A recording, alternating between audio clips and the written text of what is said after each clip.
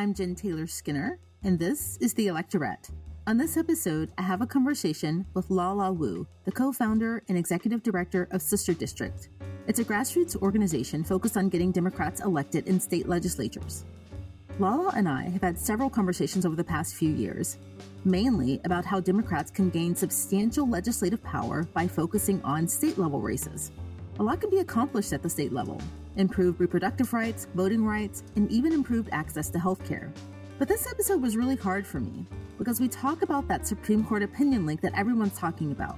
The leak which revealed that conservatives were planning to end Roe v. Wade as we know it, effectively making abortion illegal. And that's on top of all the other draconian, archaic anti-abortion laws that are being passed in red states all over the country, like the bill that was just passed in Oklahoma, which bans all abortion after fertilization. Think about that. Think about what that means. We actually recorded this episode before the bill in Oklahoma was passed, and it was also shortly following the mass shooting in Buffalo. So it was a really, really hard episode to record. But despite all of the terrible, terrible things that are happening, Lala and the good people at Sister District, they keep fighting and they keep organizing. And Lala actually gives me some hope that we can right this ship through organizing and voting. So without further ado, here's my conversation with Lala of Sister District. Lala, welcome. Hi, thanks. It's great to be back. Yeah, I know, but under really terrible it's all been terrible. Like, it's been terrible for years now. We're here to talk about the Supreme Court leak, but, over the weekend we had these, shootings and these hate crimes, and I don't know, just everything's terrible. And you're one of my favorite people to talk to because you're so hopeful, but not a lot of hope going around these days. So anyway. I'm glad to be here talking to you also in the wake of yet another tragedy that people are terrible and there are awful people out there, but let's just say it plainly, the Republicans are making it much worse. I don't know what to say about that. They are. We have to be clear. And and when you say that, I think immediately of the media and how they are spinning these stories and creating this narrative and trying to do the both sides thing. And, at some point they have to drop this because, at some point it's kind of neutral and then it gets kind of irritating and then it becomes harmful. And I think we're at that point where it's harmful to say like, oh, well, both sides are, fomenting violence or whatever they're saying. And I know what they're saying. I haven't turned on the news in the past several days just because things have been so terrible. But I know that that's the pattern, right? And how do we even stop them or change their, what they do? Yes. What we know is that change has to start from the ground up. And we have to be clear-eyed about the world that we live in, which is full of some pretty awful things and people and ideas.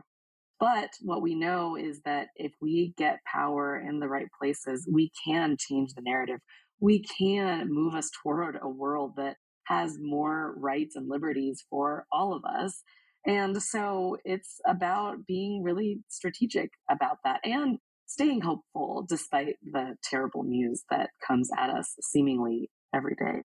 I think that really thinking about, what's going on in your community locally where you are, also thinking about what's going on in your state, and then also expanding, realizing that entire country is our backyards, right? That what happens in one state affects us in another.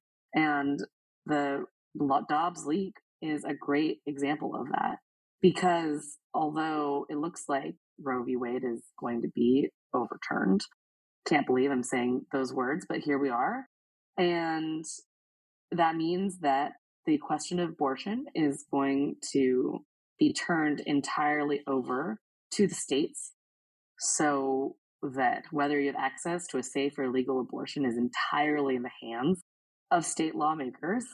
And even though we have a country where nearly 70% of people don't want to see Roe v. Wade overturned, they want to have some access to abortion, we're going to see abortion become banned or effectively banned in 26 states the moment that Roe v. Wade is overturned.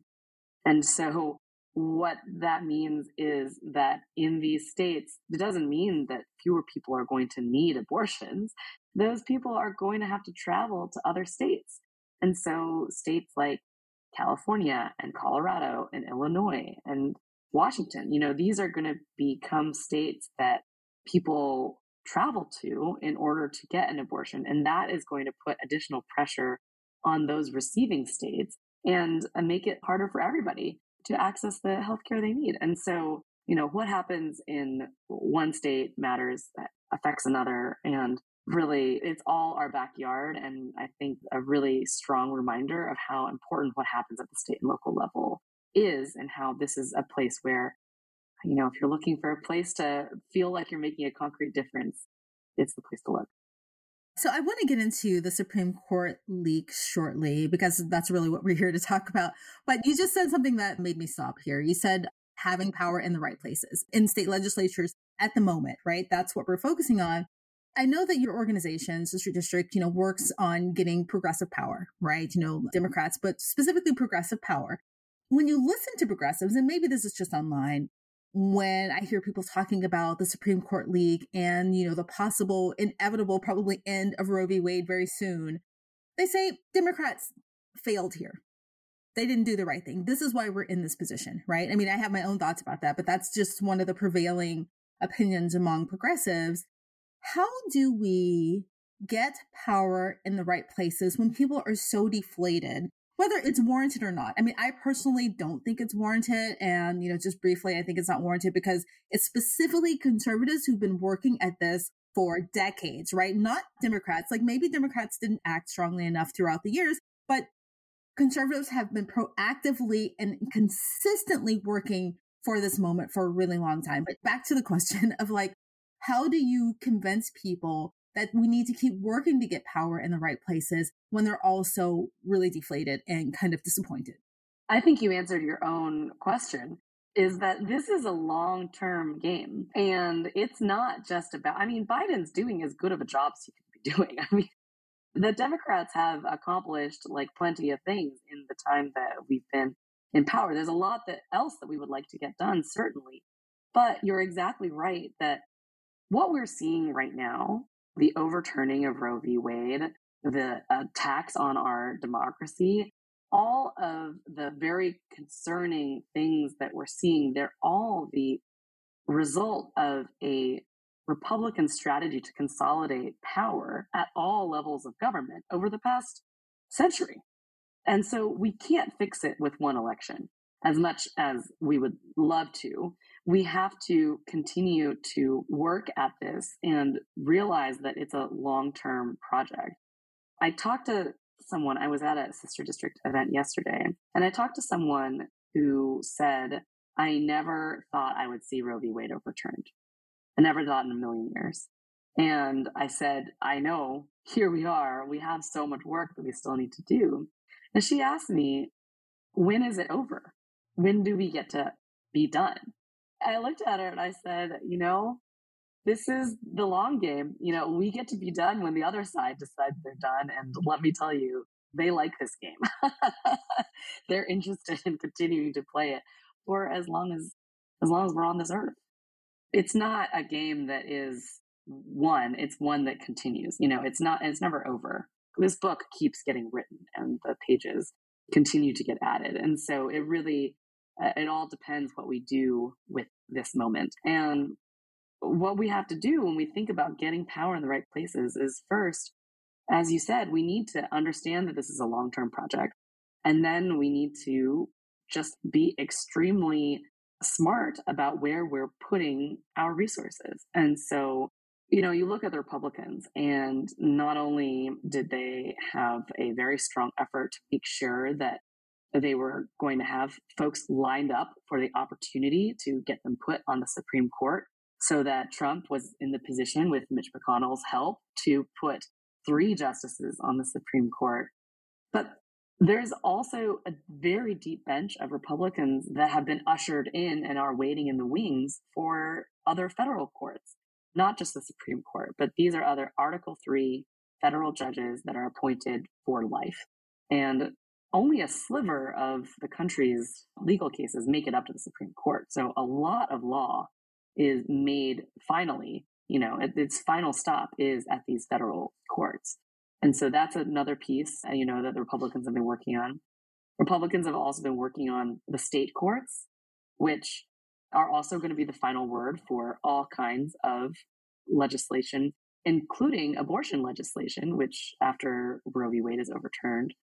So, who is on these state courts really matters as well. In some places, in some states, they're appointed, in other places, they're elected. And query whether that's really the way that we should be putting into place who these judges are. But we have to be strategic about that as well. And then, you go all the way down to the local level. Not only are they looking at secretaries of state, they're looking at election administrators, they're looking at poll workers, they're looking at all these places, even these nonpartisan places, seeking to install partisan people so that everything is going to fall in line. And so I don't mean to sound too Chicken Little, the sky is falling, but in 2020, our democratic institutions, they held together, but barely. We have to be prepared for the Republicans. In 2020, they were just throwing everything at the wall. They were seeing what worked in these circumstances. And by the time 2024 comes around, they're going to have had 4 years to button everything up. And we just need to be really prepared for that. Well, first thing I'll say is you've probably heard of the saying, you can't see the forest for the trees, right? And I think in this case, it's kind of the reverse. I think people are looking at the forest and they're not looking at the trees, right? And the forest is, Roe v. Wade and the ending of legal abortion. And the trees are all these little pieces that Republicans have been putting in place to turn this over without having true power. And so people are like, oh God, how did you let Roe v. Wade, fail? However, they weren't looking at all of the structural pieces that needed to be in place to ensure that Roe v. Wade. So it's kind of like, maybe that's a terrible analogy, but that's kind of how I think of it. Then the second thing, you mentioned that conservatives have been planning this and lining up judges. Well, I think that the Biden administration has not gotten enough credit for the work that he's done, kind of the foresight that the administration's had. He has nominated, or he has put in place, I think, more women in judicial positions than any president in history, right? And more women of color. And that's something that I don't think he's given enough credit for. And that's really important when you're looking at, cases like this that are happening in these states. Oh, I love that. Yes, absolutely. And like I said, the deck is stacked against a lot of Democrats right now. And yes, Biden definitely deserves a lot of credit for doing that. And I think that, unfortunately, I feel like things were a bit reactive. We saw how successful Trump was at putting all of these judges in place. But I am extremely glad to see that Biden has done such an incredible job of making sure that he brought these amazing women in particular into the judiciary. And that is going to be a lasting legacy. Yeah. And I don't want to sound like a Biden administration cheerleader, although in comparison to the last, you got to give credit's due for sure. I mean, it's hard not to do that given what we just came out of. So one of the things that I wanted to talk about was, the examples where at the state level, where blue states that have shored up abortion rights, codified it. What are some examples of that? I know here in Washington state, we've protected abortion rights. And what are some other examples that are happening at the state level? A shining example of this is in Connecticut, where they have the Reproductive Freedom Defense Act.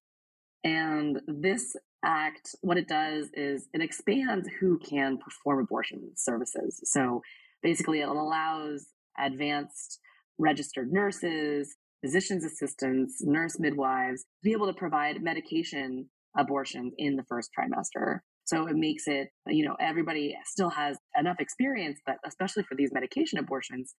And what I mean by that is abortion that is done by pill. You don't necessarily need a surgeon or, an OB for those kinds of practices. And so being able to expand who can provide those services makes a huge difference. This law also protects Connecticut doctors who are performing abortions on out-of-state patients, which is unfortunately a thing that really needs to be paid attention to, as some of these other red states are looking to not only ban abortion in their own state, but punish those who travel out of state or those who are performing abortions or helping those out of state. And then it also protects medical records of people who travel to Connecticut from out of the state. So there's a whole bunch of provisions that not only make it clear that abortion is legal, available, and will be safe, but also expands this whole idea of reproductive justice, reproductive freedom helps to make it easier for folks to access these services.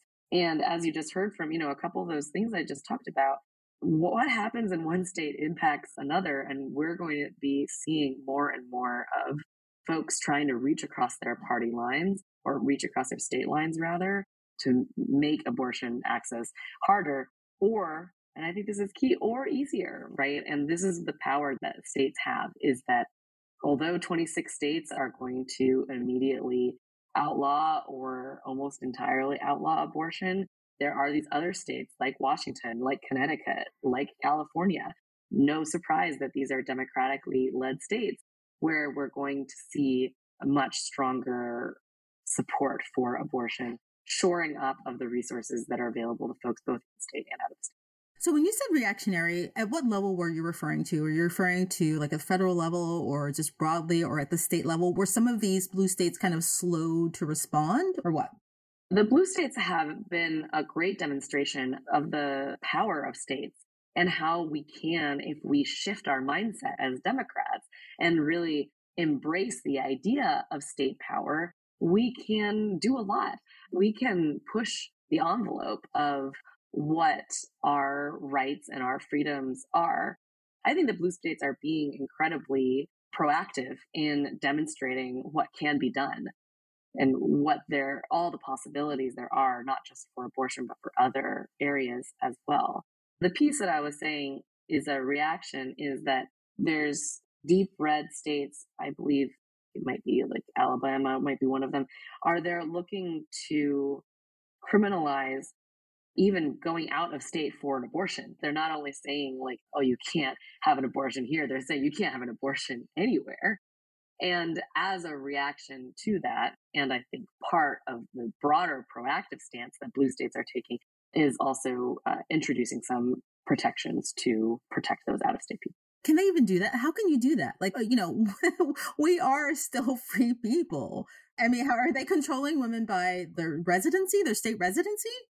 So I think that there's very serious constitutional issues, very serious constitutional questions that come up. Not only the right to privacy, right to travel, all of these other unenumerated rights that Justice Alito says are totally fine, but also not fine. And, that's a whole other conversation. But I think there's going to be a lot of questions that come up when these sorts of laws get introduced. And hopefully we will see some injunctions, which means basically, at the federal and state court, hopefully the courts, when these are challenged, will say, hey, we need to stop this law in its tracks. We can't let it go on until we address the legal questions, make sure that this law is legal or not. But unfortunately, what we've also seen at the Supreme Court, when the Texas abortion law was passed, which was a 6-week abortion ban, which was in clear contravention of Roe v. Wade, what the Supreme Court, we would have expected a more sane Supreme Court to do would be to say, hey, Texas, we got to put a hold on this law. It looks like it contradicts with precedent and with existing law.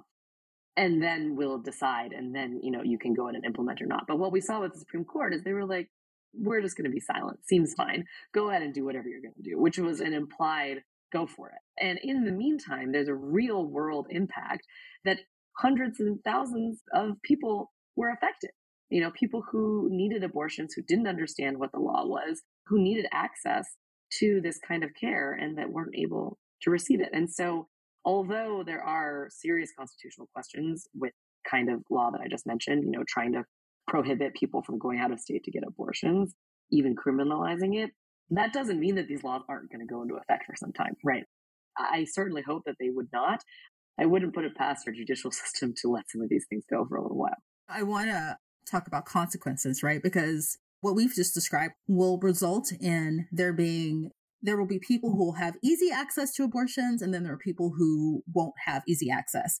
And particularly for the people who won't have access, they won't have full bodily autonomy, of course, and they won't be able to plan their lives. They won't be able to plan their careers, and, they'll become basically subordinate citizens, right? And I don't think that's hyperbolic. And that is not sustainable, right? And if we have to do this at the state level, that's just a stopgap, right? We need something at the federal level. Absolutely right. Here And we I are. mean, in the long term, we absolutely need a federal solution to this and many problems. And we have to be clear-eyed about this too, that the Republicans are likely going to come at this at a national level too. But in the meantime, because the national solution is not immediately forthcoming, and we need to keep building towards having the power to make that happen, in the meantime, people's lives are being affected in states across the country. And so that's why it's really critical that we, of course, to fund these abortion clinics. We have to support people in travel where it's not possible to change the laws in the state immediately.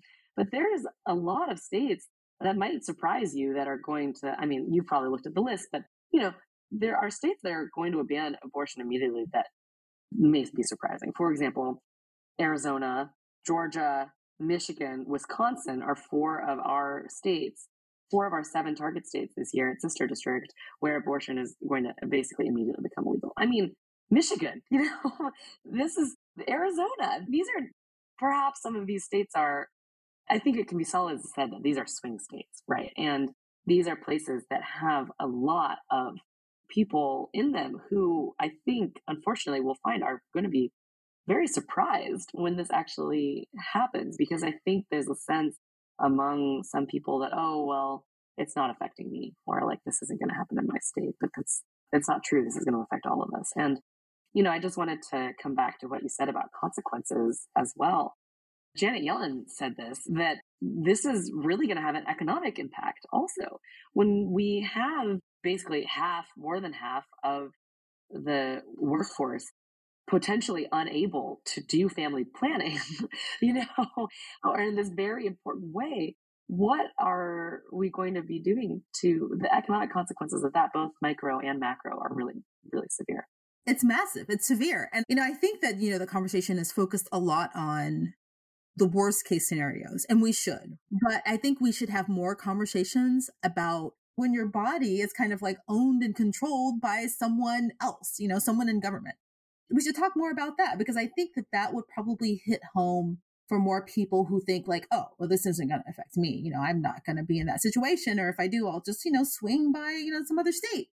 And I think we should have more conversations about that. Not only the big ways, but, the small ways. Yeah, absolutely. And I mean, just thinking about what some of these circumstances are as well, in many cases, people who seek out abortions already have children. They might also have just not be the right time to have kids, but they want children later. Maybe it was rape or incest, which is unbelievable that there's so many places that are not even willing to make those exceptions. Maybe you're sick with cancer. Who knows? You know what I mean?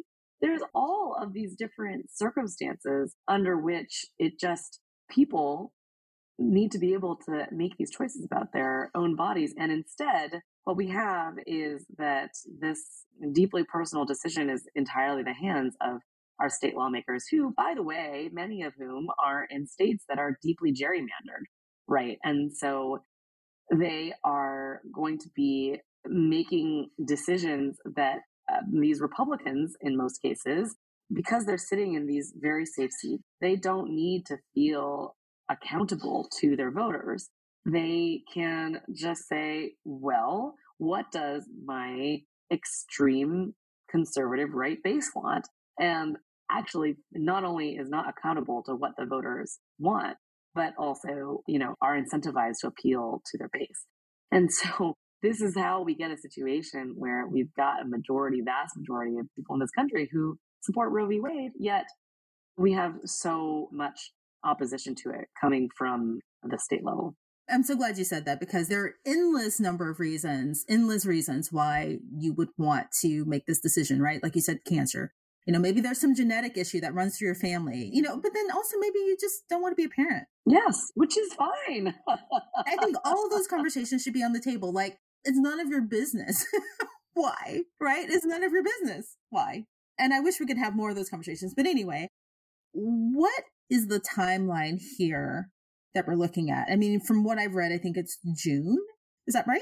Yes. So everybody that I know had been kind of preparing for this decision to be released by the end of June. The Supreme Court traditionally reserves its most high profile, controversial opinions for the end of the term. And there had been a sense that, oh, maybe they'll release it earlier because the Supreme Court is so weird. Who knows what it's going to do? But then, this bombshell leak happened, and that was a big surprise. The draft opinion itself and what it said was not surprising, but the leak was very surprising. So yes, the timeline is that we're looking at June, by the end of June. Another thing that I wanted to bring up before we go into, because I want to continue the conversation about consequences and, those states where people may not be expecting this to come down ever or, this quickly. We've been talking about birth control too, right? Like these are very real decisions that are happening right now in states about attempts at controlling access to birth control. What do you know about that? So Justice Alito, and if you ever listen to the Strict Scrutiny podcast, which I highly recommend, my former law professor, Melissa Murray, is on there and likes to call Samuel Alito Troll Alito, which I think is quite good. So Samuel Alito really tries to have it both ways. He says all of these things about unenumerated rights and how if it wasn't originally in the Constitution, then we need to look at askance at it, and we really need to be focused on, this real originalist, textualist, what did the founders really mean to cover when they wrote all of this out? He says all of that, but then he says, oh, but don't worry, this decision's only about abortion. Don't worry, it's only about abortion. And so you really have to wonder, is it only about abortion? And are you in the future going to feel constrained by what you said here? Probably not, because you have given fuel to the fire and a lot of reasoning, basically drafting a playbook out for Republicans to challenge all kinds of rights, whether it's birth control or LGBTQ rights or anything else that maybe even is settled law, because they've been shown to be willing to overturn this precedent. So why not others? So really, yes, this draft opinion reads like a little bit of a playbook for challenging all kinds of rights, not just rights that affect pregnant women, but rights that affect all. So when this starts to come down, you mentioned like swing states earlier. So when these decisions start to come down and it starts to hit people, like in these swing states, conservative women included, because there are quite a large percentage. It's not like Republicans don't get abortions. Right. No, that's just absurd, right? Like the conservative women seem really quiet about this. What are they thinking? I don't have any more of a complex question than that. Like, just like, what are they thinking? First of all, the decision coming down in June, that's really bad timing, right? Before the midterms for them. I just can't imagine what is going through their minds. I can't say that I know what's going on in anyone's minds, but I do know that it is up to us as Democrats and progressives and being on the left to make sure that we take the opportunity of this moment. And this is a terrible thing that's happening, but this is an opportunity for us to communicate with, persuade some persuadable voters, right? To talk to folks about how this is something that's really going to impact their everyday lives. And hey, isn't this bridge too far, in terms of saying what you can do with your own body? So, I think that if kind of related question to what you're asking is what's the implication for the election and for the midterms, I think it depends on what we do at this moment. Like, what could we do right and what could we do wrong? I think that this is a very resonant issue for a lot of people because it impacts all of us, right? Even if you're not somebody who is able to or is looking to get pregnant, you certainly know many people who are. And, I imagine that they're near, and many of these people are near and dear to you. So it's about figuring out how to get this messaging right. And I do think that, there's something to be done at the national level, but at Sister District, we also talk a lot with the candidates that we support about figuring out what the right message is for their district, what the right way to communicate with their voters is. And so this is an issue that's, volatile, deeply personal to a lot of people, but there our messages out there that we can talk about being pro-choice, about bodily autonomy, about even in Republican terms, just leave me alone. like, let, let me do what I want to do, right? Isn't that what they Exactly. ask for all the time? And so there are ways, I think, to get that message out, but we'll definitely have to be looking at it carefully. And, at Sister District, we try to be really mindful that there's a lot of noise at the national level, and sometimes that can be good, oftentimes it's bad, but you can communicate with people really clearly, more clearly sometimes when they are voters in your district. You reminded me of something. I think one of the very first interviews I did for the electorate was with Dr. Laura Briggs. She's a professor somewhere. I don't remember where she is right now, but she's written a few books on reproductive justice. And I'll never forget, first of all, I asked her the question about conservative women and why they were voting against their own interests, right? The first answer she gave me was that they don't think that they're voting against their own interests, that Republicans or conservatives have promised them a sense of safety, right? From things like threats at the border, which is why, Trump kind of harped on that so much when he ran for office, right? The first time. But secondly, something she mentioned, I think for her second book, was that there's this peripheral circle around a pregnant person, their partners, right? Their spouses, their family, their grandparents, right? All of the people who are potential caretakers or who will be both financially and emotionally impacted by the pregnant person's inability to control or plan their own family. And they all have an interest in supporting reproductive justice and 100%. supporting access to abortion. And I just want to say that Yes. because I think that should be a part of the message. I couldn't agree more. This affects all of us. And I think it's really wrong to say that, oh, this is just a women's issue. It's not. Of course, it affects women a lot, obviously. But this is about all of us. And I think, we've talked a lot about how what happens at the state level is so important. And I think it's just worth reminder that this isn't just about abortion. It's also about democracy, that so much of what happens at the state level shapes every aspect of our lives. Just take voting rights as one example, that the states are where you can expand or restrict access to the ballot box. And it's where the big lie and conspiracy theories are being peddled and going out of control. I mean, taking it back to the very beginning of this conversation where, these white supremacist ideas are taking hold as well. So it's really, we're talking about abortion, but it's not just about abortion. It's about every issue. And I think that everything that we care about, so much of it happens at this state and local level. And I guess what I would say to be hopeful is that we can do something about it, right? Is that thankfully, like the state and local level, it is kind of the ground level, and we can get involved. We can make a difference in these races without a ton of money, without a ton of time. I know a lot of people don't have a lot of time or money, but you probably have like a little bit of one or the other. And if so, that little bit can go a really long way. Like, last year we supported 12 races, and of the 12 of them, 5 of them were decided by 821 votes or fewer. And so, like, these are people, unfortunately, many state legislators are still, like, straight white men. But at Sister District, we're supporting a very diverse slate, and we're trying to replace many of those folks, get people who represent their communities authentically into these offices. And they're decided by tiny margins, and so I would just encourage everyone to, before you think about donating to that Senate race, also important, but that's $1 million zillion race. And these state legislative races are like a couple $100,000, Yeah. And so you can make a huge difference. I wish I could just like tattoo that somewhere. Like that's where the power is, just like those few hundred votes that are missing or, gained in certain states.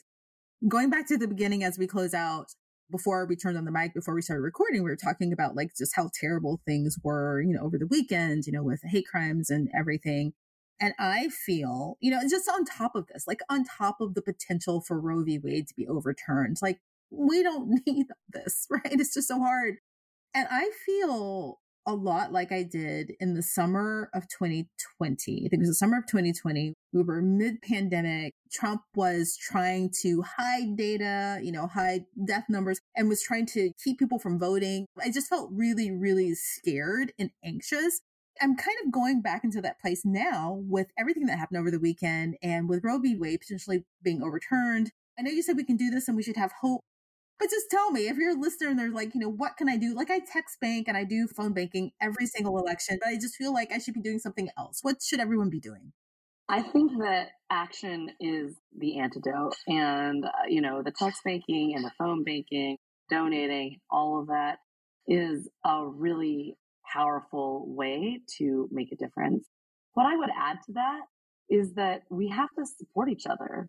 We really have to be there for each other. And if you can find community in doing some of these things, you can join your local sister district team, but it doesn't just have to be us. There's all different kinds of organizations and groups that you can join. And what is going to sustain us for this long haul, and that's what it is not necessarily doing all of this on our own, right? Because I think that can it's all wonderful. But if we want to really make this feel sustainable, then we need to weave it into allow our community to be our support too. And so bring a friend, get somebody to do it with you, like have a drink while you're doing some of these things and catch up, right? Like make it fun and don't feel bad about having fun doing it, right? Like this is like very sobering, serious, hard stuff. And that is tough, but I don't want to let them win by, taking away all the joy that there can be as well. So what I would add is, yes, do all of those things. But then I think a really important piece of this is get together with others to do it with them too. That's a good idea, actually. Even if it's on Zoom. Yeah, I was thinking about that. Like, how can I have like a text, banking party with cocktails on Zoom? And anyway, I'll try that. Can I just say one last thing? Yes. I think I mentioned that I have a 7-month-old daughter now, which is really amazing. And I took her to her first protest on Saturday for the Bands Off Our Bodies protest. And I had really mixed feelings, right? I was really excited and really proud and happy that she was there, but also just so sad that we had to be doing this. And it was a march from kind of one side of downtown San Francisco to the other. And we reached the end almost. And I saw a sign that said, "I marched with my mother. I never imagined I'd have to march with my daughter." That sign really struck me. And I just hope, and it reminded me why I'm doing the work that I'm doing. It really reminded me, what this is all about. And I just really hope that in the future, when my daughter Zelda is, marching, perhaps with her own daughter, who knows, in the future, that it's not because she is protesting some other right that's getting taken away. I hope that it is something to expand our rights, to be building towards like a bigger and better progressive future for all of us. So that's what I will just close and say. No, that's a beautiful, perfect way to close. And congratulations again on your daughter. That's so beautiful. We talked about this before, I think, in our last conversation, that I have a newish daughter, not as new as yours. She's 2.5 years old. And I think about that a lot too. I think about, I look at her and I just can't fathom that it's possible that she and my son will have fewer rights than we have. So, and I love that you take her to protest. I think that's beautiful. They're going to do great things. So yes. I kind of thought about myself as a young person for a long time. And now I'm like, I guess I'm getting older. But, not to be cliche about it, but there's something about having kids that reminds you that, hey, we better do our job and leave this place better than we found it. So let's try to do that. It's so hard to, say, oh, I'm just going to sit this one out. Because you can't. There's someone like just looking at you who has to live in this country that you leave behind. And you can't sit it out. You can't sit on the sidelines. You just can't. Exactly.